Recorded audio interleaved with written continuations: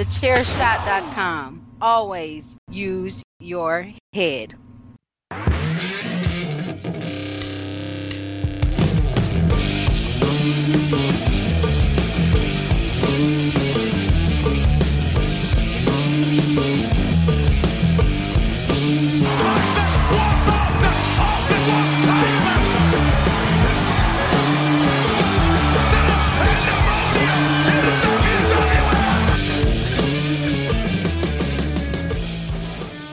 It's Monday, and I guess you know what that means. It's time for another episode of A Change in Attitude, where we revisit the Attitude Era of WWF and see if it was just as good as we think it was.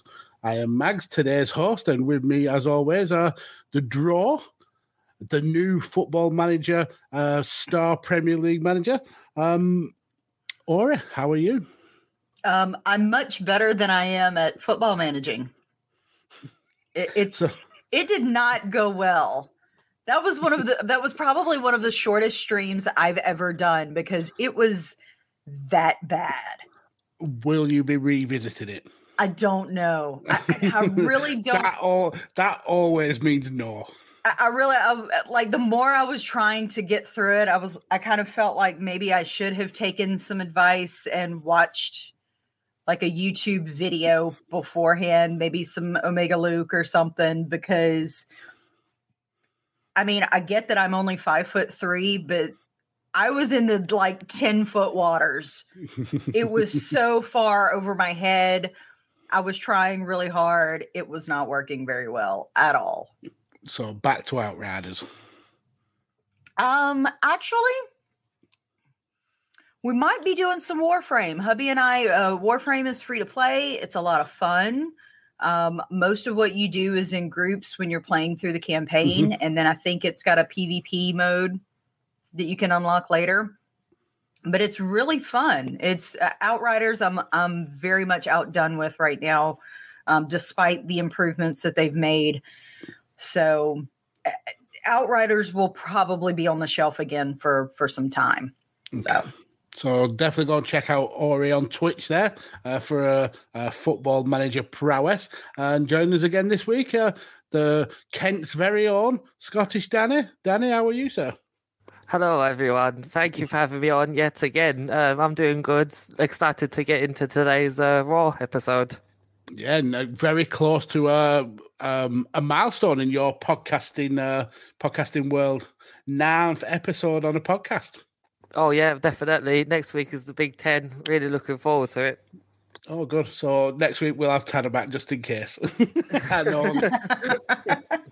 It's been great having you on board. Yeah, I know that Ori and I both really enjoyed having you on there. And again, we massively appreciate you coming in and filling the shoes of Tanner whilst he's on his extended hiatus. Filling his boots, if you will.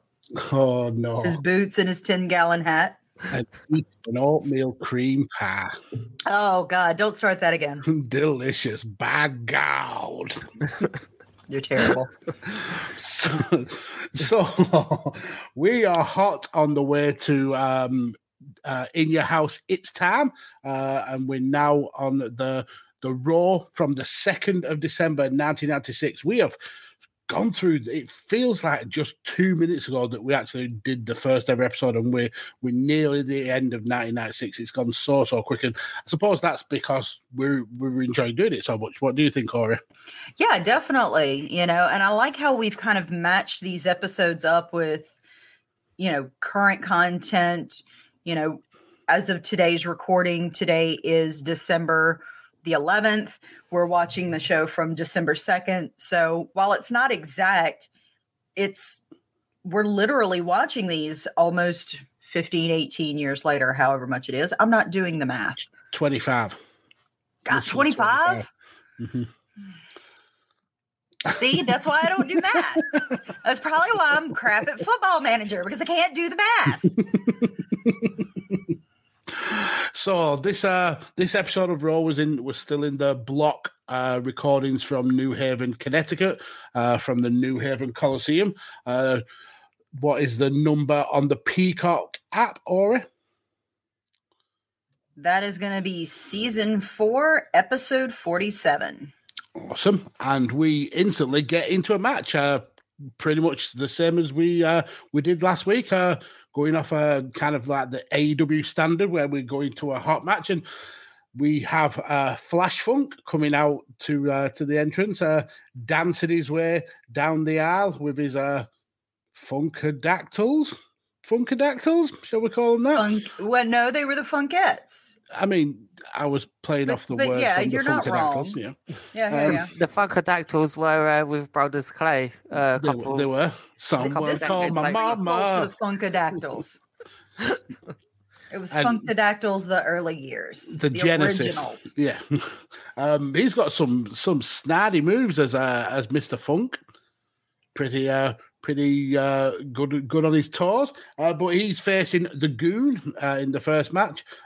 Still cannot stand those ass skate style boots. It looks like the foam on the bottom of those boots. It must be uncomfortable to work in, like wrestling in high heels. Yeah. I can't even walk in high heels half the time. I just don't do it. Or at the very least, platforms. Mm-hmm. Like, it's just not easy, not comfortable, would rather not.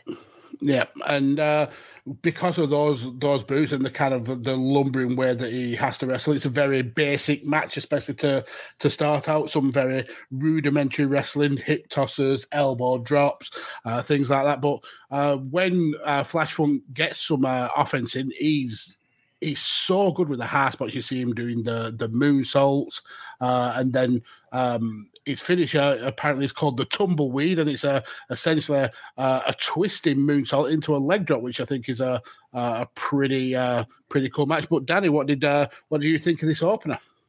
Oh, it was a really good match. From if you count it as just a match, and you ignore the constant cutaways to Shawn Michaels, which I really didn't like. But did you also see Vince McMahon dancing during the entrance? I didn't see it, but I heard it, and I heard King slagging him off very much about that. And here was the other thing that I caught on commentary. I know all of us, including the people in the WWE, have joked for years that Vince has a toupee, and then he laughs about it and says he doesn't. But at this point, he basically confirms it. Like, he says, "Careful, you'll dance your toupee off." Yeah, I might. And then King says something about, I wish you would have worn your toupee with the dreadlocks. That would have really made a scene. Yeah, it really would have, wouldn't it, King? Like, oh, so we're just going with the toupee thing. Okay. So we got toupee confirmed.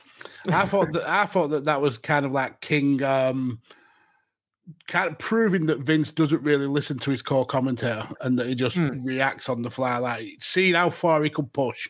Yeah, there's probably a lot of truth to that as well.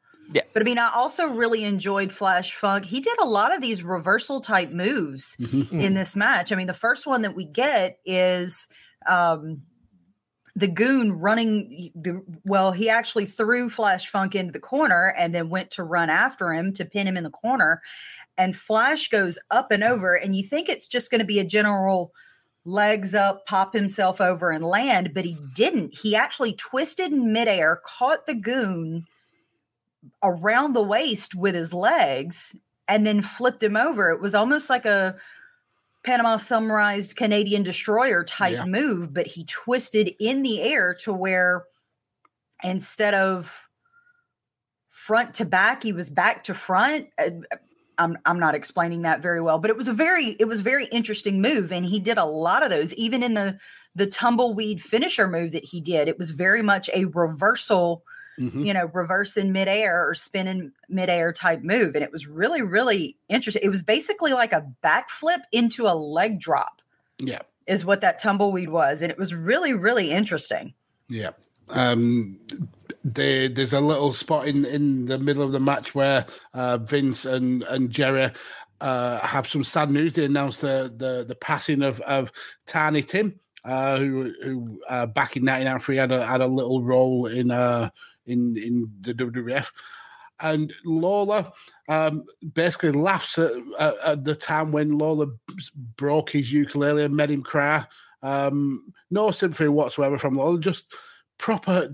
He just come across as an absolute bastard for not having any sympathy about the passing of this this guy. I mean, I don't know anything of Tiny Tim outside this little running WWF he had, but it just felt a little bit callous by Jerry.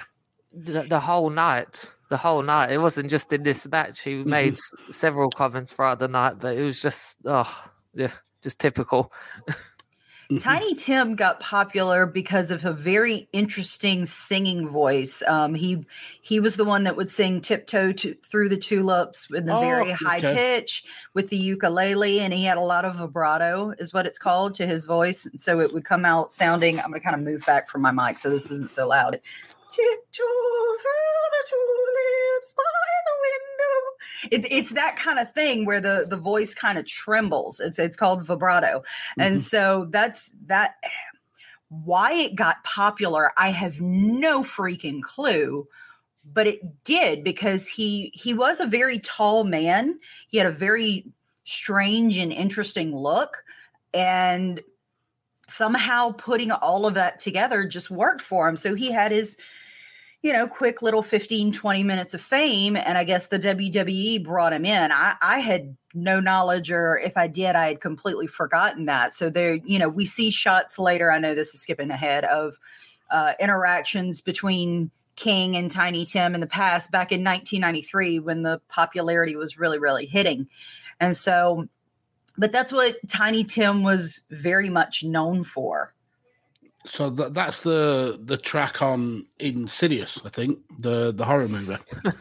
Quite possibly. I don't do horror movies. I'm a giant chicken.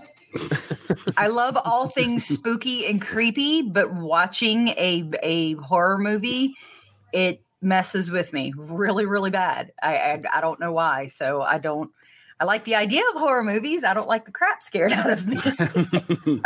I'm the complete opposite. I've loved horror films since I was 5. Yeah, we love horror films. It's way too young to start watching it, but I'm a big collector in horror films as well. So yep, same here.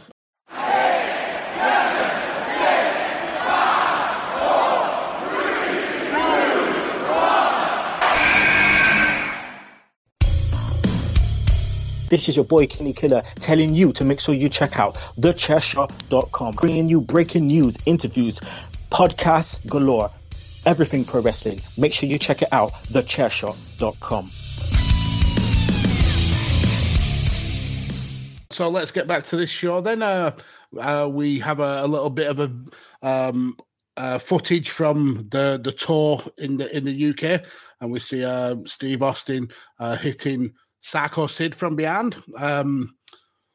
But they keep kind of drip feeding us this information throughout the show, kind of almost like a way to stop people turning over to Nitro, because as we'll go through the show, it's quite obvious that with the tour happening in the UK, this was certainly, it felt like a B level show. Like we had the B level players in this.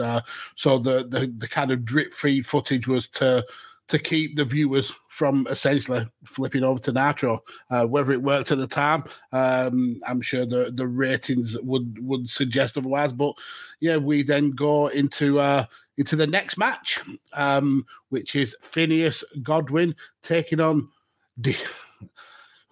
Diesel. I've actually got Diesel. Yeah, and I've actually got to give Diesel props in this because he looks really good. I mean, in the time that we've seen him as Diesel, he's really kind of bulked out in terms of muscle mass, especially on his chest. When he came in, he looked a little bit, and it's ironic coming from me, but he looked a little bit like he was carrying a bit of timber, but now he's looking really kind of buff.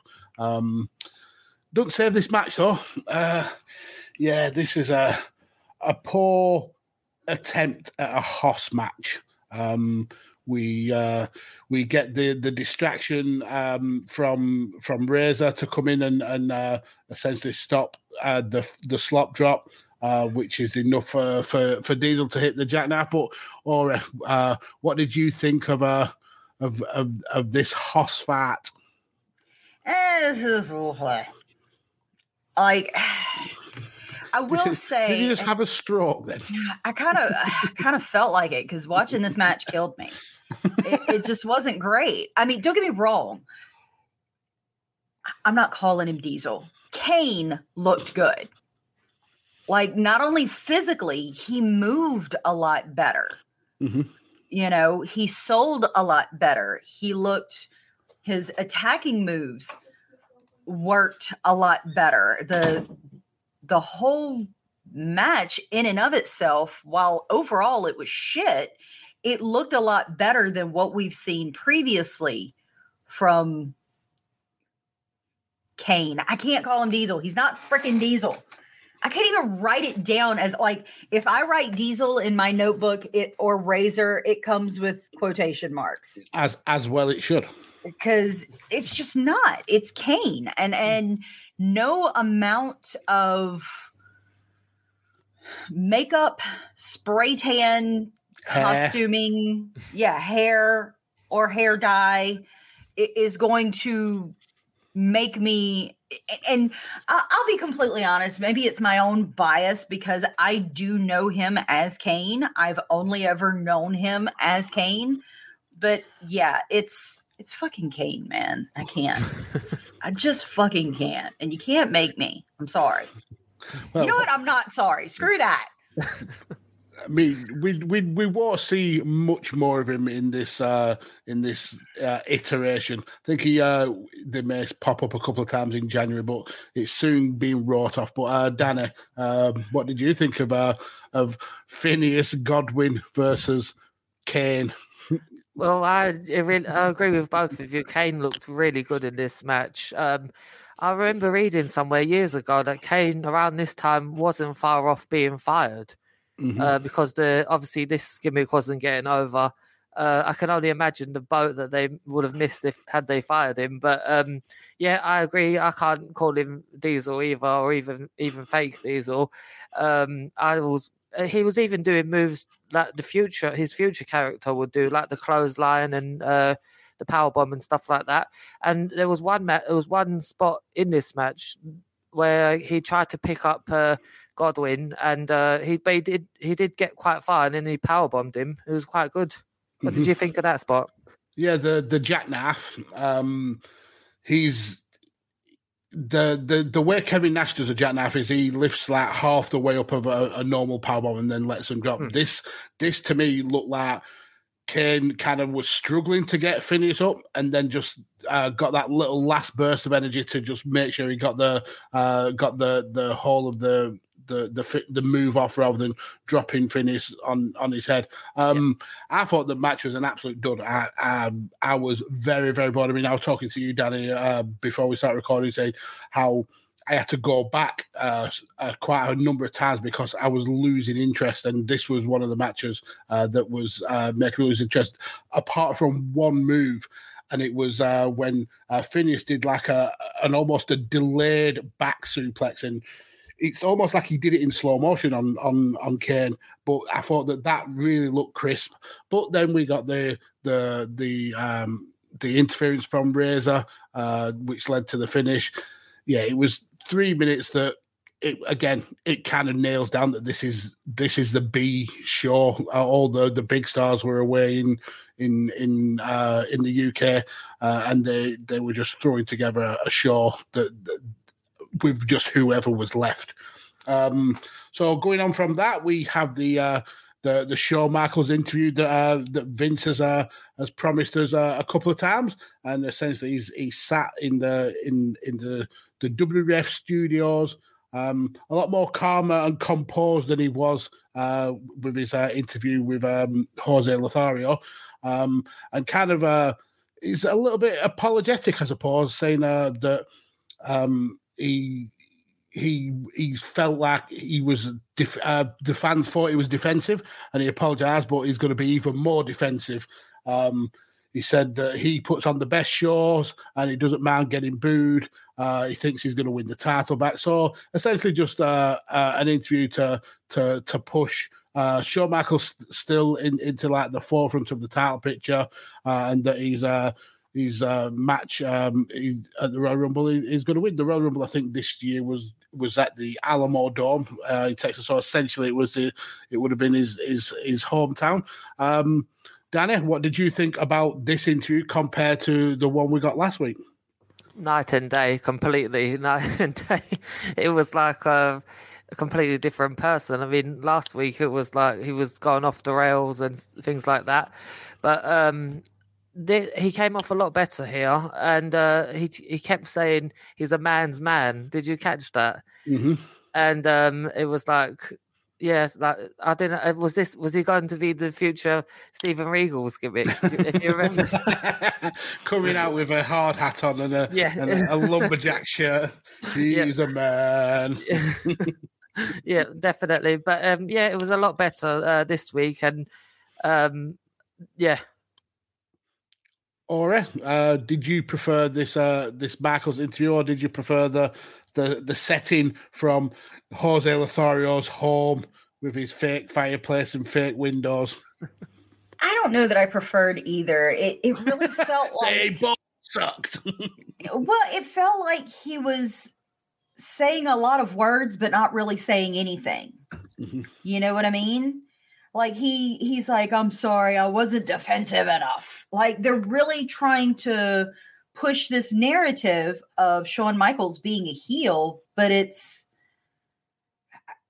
don't know that he's a heel or a face at this point. I can't get behind him as either one. And I, we've talked about this. I understand what they're doing. I understand why they're doing it, but and I think it comes back to Sid, despite the fact how over he is, now that he has the championship belt, he feels more like a heel to me. Mm-hmm. Not long after this, we get the shots from the backstage commentary from London.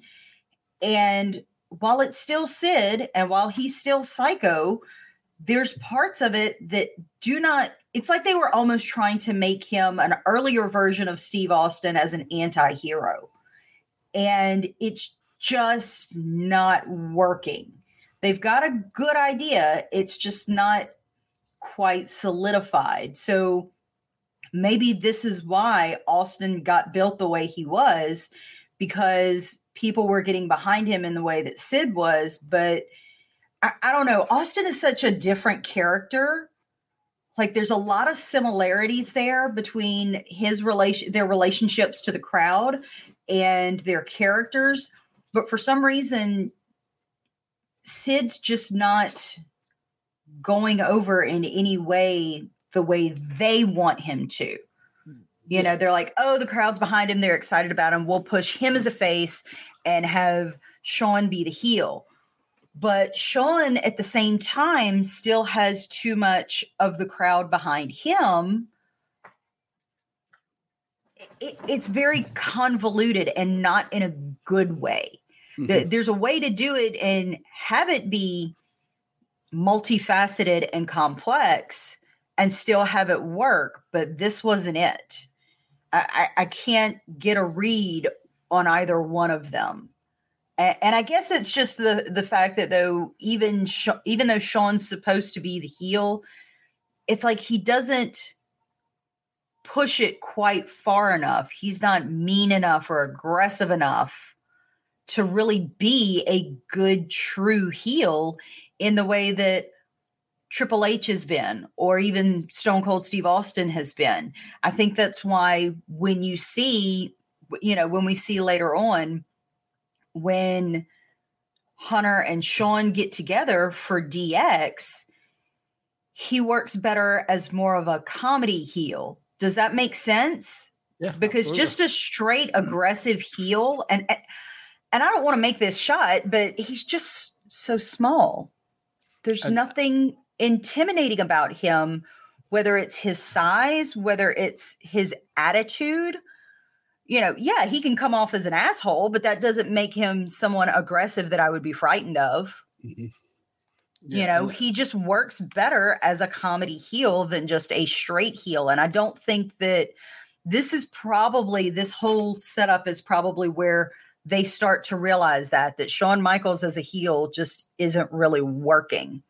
Yeah, and I think you hit the nail on the head with the reason why it wasn't working. It's because Sid is so much bigger than Shawn Michaels that Shawn Michaels doesn't look like a threat to him. And I think it's always hard to have monster wrestlers as faces. They always are naturally a heel because that they are the dominant bullies. You just can't see Shawn Michaels as someone who can dominate a guy the size of Sid. And I think the times he's worked really well as a heel up to this point is when he's had one of those monsters in his corner. When he had Sid in his corner, or when he had Diesel in his corner, that's when he was a really good cocky heel because he had the backup. When he's on his own, you're right. I think you hit the nail on the head. He doesn't come off as intimidating enough, and that's when you go to the comedy or the snarky heel. And I don't think we're just there yet. And you also, I think you made a really good point about the Sid experiment not working. He was massively hot. I mean, we've said it on this show multiple times. He was the hottest wrestler on Raw every single week, but since he's had the title, and it's only been a few weeks, a title on a face, especially a face the size of Sid, just doesn't work.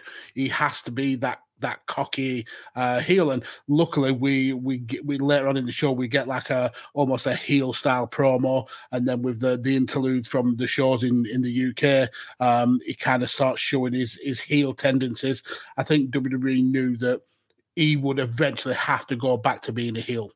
But one thing I did find interesting, I suppose, in this promo is that WWE are already promoting the pay-per-view after its time. Really kind of like doesn't make you think that the In Your House is going to be that important if they're already looking ahead of it. It's quite jarring for WWE there.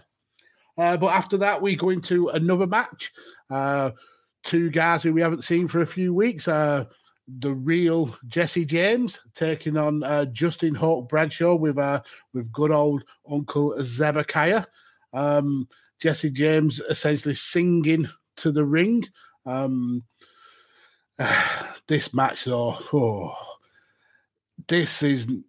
I did not enjoy this match at all. This was another match where I had to keep going back and rewinding. I don't think Jesse's quite there in terms of the charisma of the Raw Dog that we see later on in his career. The move set is getting there, but there's still kind of a little bit of greenness maybe, or a little bit of he just doesn't quite know his character. Bradshaw does come off as a good kind of bruiser though, with those power moves, and especially when he hits that massive lariat for the finish. But Danny, let us know your thoughts on Jesse James versus Bradshaw. As you said, Max, both. I mean, Jesse James was very green, but I felt Bradshaw was very green at this time as well.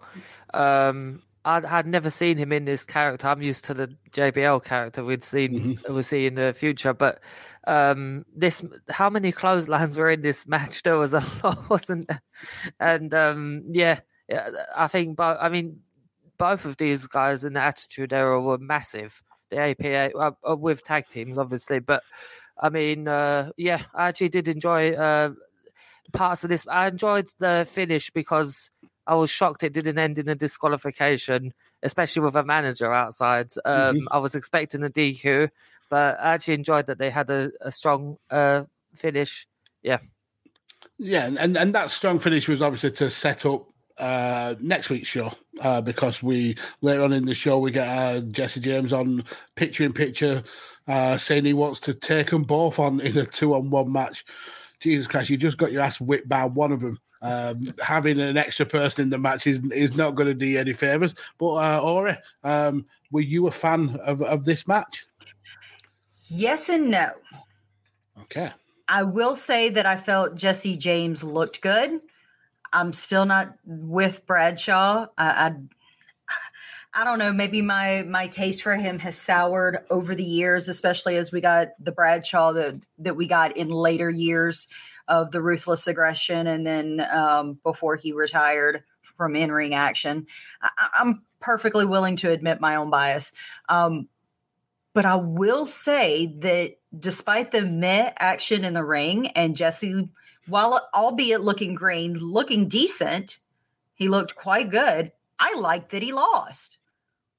I don't think that challenge is a very smart thing, but I like that he lost, because for one, we haven't heard anything about Jesse James, the real Double J, in quite a few weeks. So you're bringing him back. You're letting him sing, quote unquote, to the ring.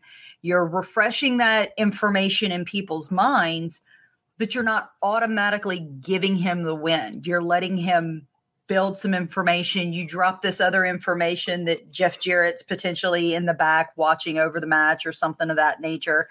And so you're giving that time to Jesse James to, again, remind everybody what's going on there, giving him time to build up, and then not automatically pushing him to the moon, giving that time to ferment and build and marinate and all those wonderful words that mean all the same thing. Yeah, no, I was trying to think of some more, but ferment and marinate were the only two I had. Fermenting and marinating, by God, sounds like an oatmeal cream pie right there. But yeah, I think you're right. I think it was the right move to have Bradshaw win. I mean, the last few times we've seen him, he's lost in matches to Savio Vega, he's lost to Austin, and yeah, as a monster kind of a brute force, he was looking a little bit shaky. And then, like I said, we haven't seen Jesse James in a while. And I think the way the finish was set up with Zebekiah grabbing his legs, leading him into the clothesline from hell, that kind of works. And it also works in kind of getting a fire lit under Jesse James' ass to make the challenge, I suppose. So, it makes sense. It just, the match wasn't for me. I just didn't find it that entertaining. But a match that I did find entertaining was the latest round of the Karate Fighters Holiday Tournament.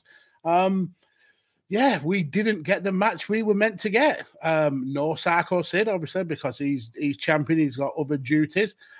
We found out that Mr. Perfect is also out. Yeah, but that's because he's left the company. He's gone. So we get a double swerve where essentially Jerry Lawler and Todd Pettingill, the hosts of this tournament, are actually competitors. Lawler wins, which means this is going to be brutal. He gets to face Sable next week in the finals. That's going to be fun. No, it's not. Did either of you notice that when they mentioned Mr. Perfect, baby crying sound played in the background? Mm-hmm. And, I missed that.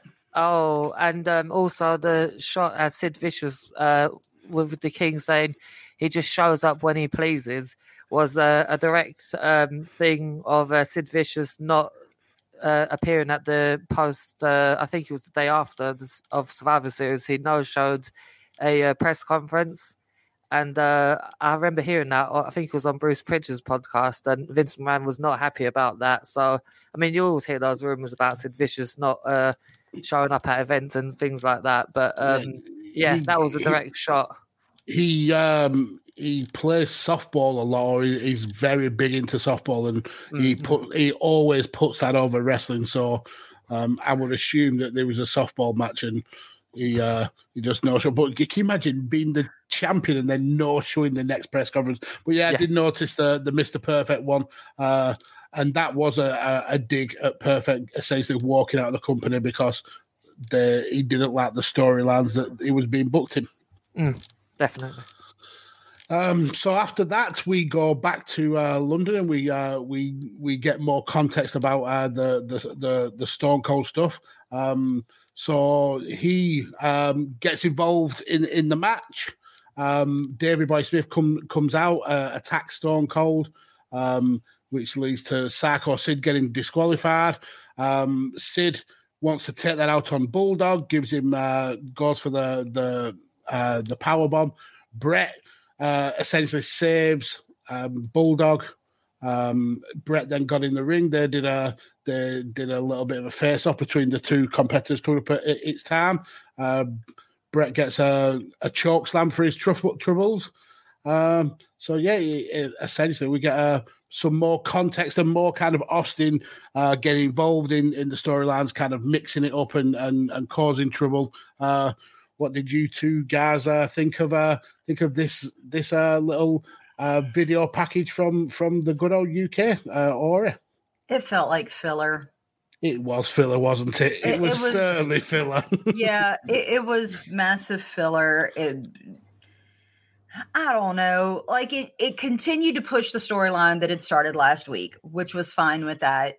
I did not dislike the promo that we got from Bulldog and Owen reminding him to stay focused. Mm-hmm. We've got the belts on the line at In Your House It's Time against Kane and Razorblade. Dull Razorblade. Like... I like that aspect of it. I was okay. Stone Cold almost never cuts a bad promo, so that was fine.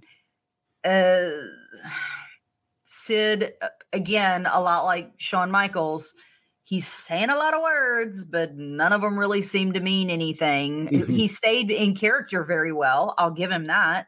I mean, the good thing with Sid promos is they take seconds rather than minutes. Yeah. And he gets in his catchphrases and then gets out. He's very efficient when it comes to mat work. Yeah. Yeah, that's probably because he can't be bothered to wait around and he just wants to get home. He's got a softball game to get to.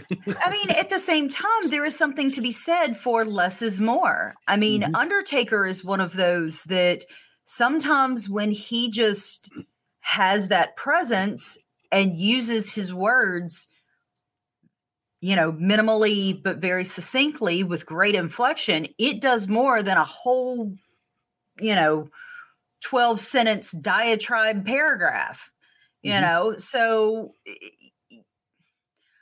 say what you want about Sid. When he gets to the meat of it and just keeps it at one or two sentences, puts the right inflection behind it, puts the right, and I mean, that's why when you look in the future and we get those episodes of Tough Enough, they have them go through acting classes and through improv classes because it's not as much. I mean, I've heard Mark Marrow talk about it in his, life coaching things or whatever. It's not always the words that you say, it's the way that you say them and how you decide to interpret them.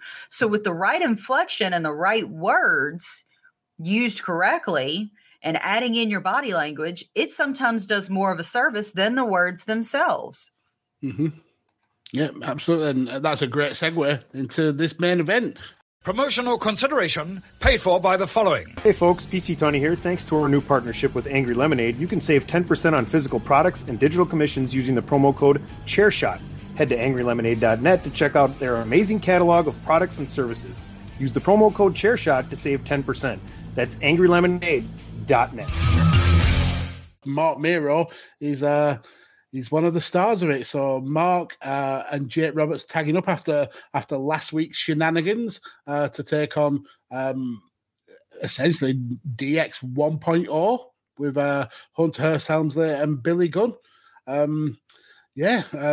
Main event again for Billy Gunn, doing pretty well in these Raws in 1996. Danny, what did you think of this main event? As a match, for me, it just went too long. I mean, watching these 14 minutes, something like that. Yes, just definitely over 10 minutes, and I like seeing Billy Gunn all the time, but not this much of him. Not in this incarnation of him anyway. But there was a few things in the match. I mean, the King's commentary. I mean, I think even he got bored and he made 8 Jake Roberts whatever you call them, slurs, jokes, whatever. I started counting the thing, and I got to 8 when he's saying, wow, Jake Roberts is a drunk and things like that. As I said, this was just a surprisingly long match, but it did have a good finish to me. What did you guys think? I couldn't get into this. I tried really hard, especially knowing it was Billy Gunn and Triple H tagging together, you know, like you said, DX the early years. I don't know. Part of me really wanted to be into this match, and I just couldn't. I found myself distracted throughout. You know, we did get a little snippet in there that was not match related at all, saying that Taker was going to face Mankind next week in a no holds barred match. That was probably the most interesting information in the whole freaking match. Yeah, and I think this is the match as well where we get the picture-in-picture of Jesse James challenging Bradshaw and Zebekiah to the rematch next week. But yeah, I'm along the same lines as both of you two. I felt that Billy Gunn was the odd man out in this match as well because he had no particular reason to be there, or it felt like I know we got last week's shenanigans, but it felt like he had no particular reason to be there. This was just essentially to build Hunter versus Mark Miro again. And I feel a little bit bad for Miro because I had the sense that he's cooled off from the kind of like hot streak he had in the earlier part of 1996 to winning the title and then getting essentially screwed out of it by Hunter and Perfect. And then he's gone off the boil because we just haven't seen enough of this feud. But yeah, essentially the match is Triple H doing his level best to avoid having to be in the ring with Mark Mero, which means we see Billy Gunn doing the majority of the work. And for somebody as young to the business as Billy Gunn is, I've got to give him props. He made the match feel pretty kind of energetic. Jake Roberts is not in the best of conditions, but he still looked pretty decent in when he was in the ring. I like the way he went for the DDT pretty early to try and finish the match off quick, but wasn't able to pull it off. But it only really kind of picked up when Mark Miro was in the ring. I thought that he was the kind of energy in this match, and it's good that he got the finish, especially when we get the kind of miscommunication between Billy and Trips, leading to Triple H saying, "If you don't like it, go." So Billy's like, "Okay, then, see you later." And then that leads to Hunter being on his own. And he ends up taking the wild thing for a finish. So yeah, this whole match kind of it was a rubber stamp for this whole show, that it felt like a filler. It felt like this whole Raw was a filler. Because we didn't have the big stars here, we can't push the storylines in terms of matches here on Raw. So we're getting snippets of the little bits of information via VT or via the commentary, and we're watching matches that should have been on Superstars or should have been on Wrestling Challenge or something like that. Yeah, it just felt like a bang sub-average Raw for me. Yeah. I kind of feel the same way. Mm-hmm. It felt like a very skippable episode. Yeah. I will see the initial match while the Goon wasn't altogether entertaining, Flash Funk was. Mm-hmm. That was kind of like the highlight of the show for me. And with King and Todd doing what they had to do for the holiday tournament, I'm completely out on that. Like, my interest in the last two holiday tournament matches I thought were great, and now I'm just done with it. Just get it over with. Wow. It's not going to be easy viewing next week, is it? Probably not. Yeah, it just felt this Raw felt like a step backwards after we trudged through the post King of the Ring Raws. And it felt like we were turning the corner when we got the start of the Austin run.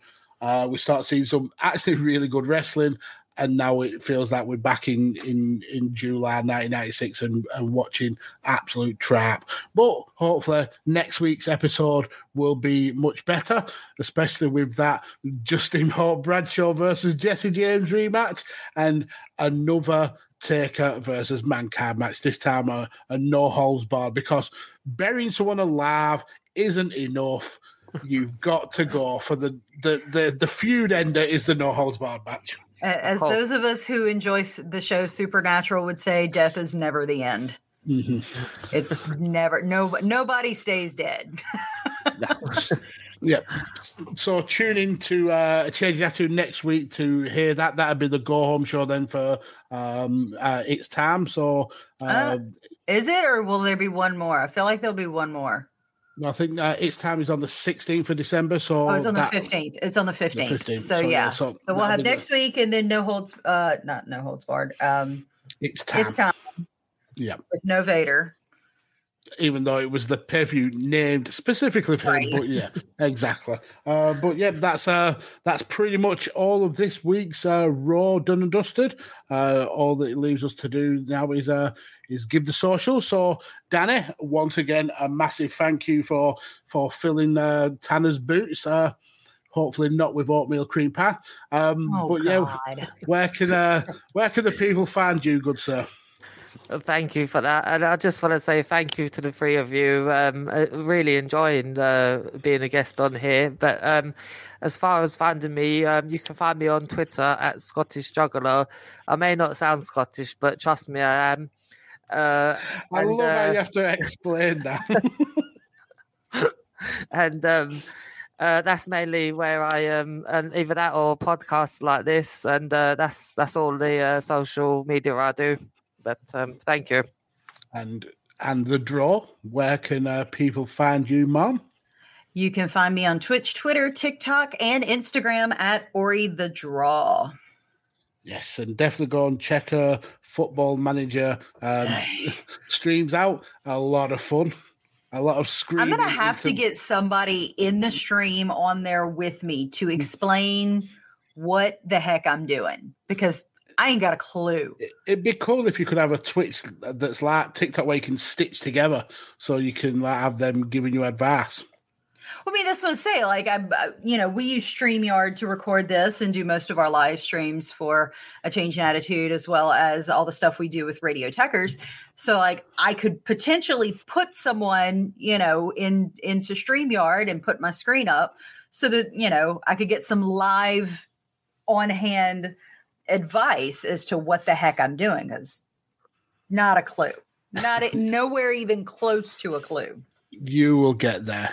Just stick at it. I don't wanna. In terms of me, you can follow me on Twitter at PodfatherMags. Follow Tanner at Texas Gentleman _ and follow this show at ACIA Podcast. Go and check out all the rest of the amazing content here on the Chair Shot. We've been doing amazing numbers over the last few months. Mr. DeMarco, the head honcho Chair Shot, is massively pleased, and yeah, we thank you all for listening. But also check out the content on the website, thechairshot.com, where you can find opinion pieces and analysis for wrestling and news. It's a great source for any kind of wrestling content that you need. Also, it's by the time this episode drops, it will probably be just past Christmas, so why not go over to the Pro Wrestling Tees / the Chair Shot and see if there's a sale on. Get yourself some post Christmas goodies, including a Chair Shot 316 t-shirt. Plenty of great content, and get them in soft style in honor of the Twitterless heroine Miranda Morales. But yeah, thank you all for listening, and we will speak to you all next week. And remember, when you are watching A Change of Attitude, or when you are listening to A Change of Attitude, you must always use your head. Bye.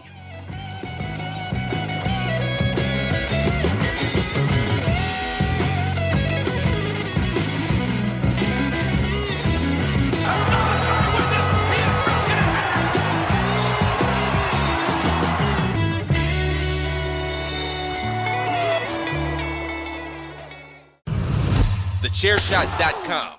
Always use your head. BetMGM has an unreal deal for sports fans in Virginia. Turn $5 into $150 instantly when you place your first wager at BetMGM. Simply download the BetMGM app and sign up using code Champion150. Then, place a $5 wager on any sport. You'll receive $150 in bonus bets, regardless of your wager's outcome. And if you think the fun stops there, the King of Sportsbooks has plenty of surprises in store. Check out daily promotions, same-game parlays, live bets, and so much more. Download the app in Virginia today and get $150 in bonus bets instantly from your first wager. Only at BetMGM.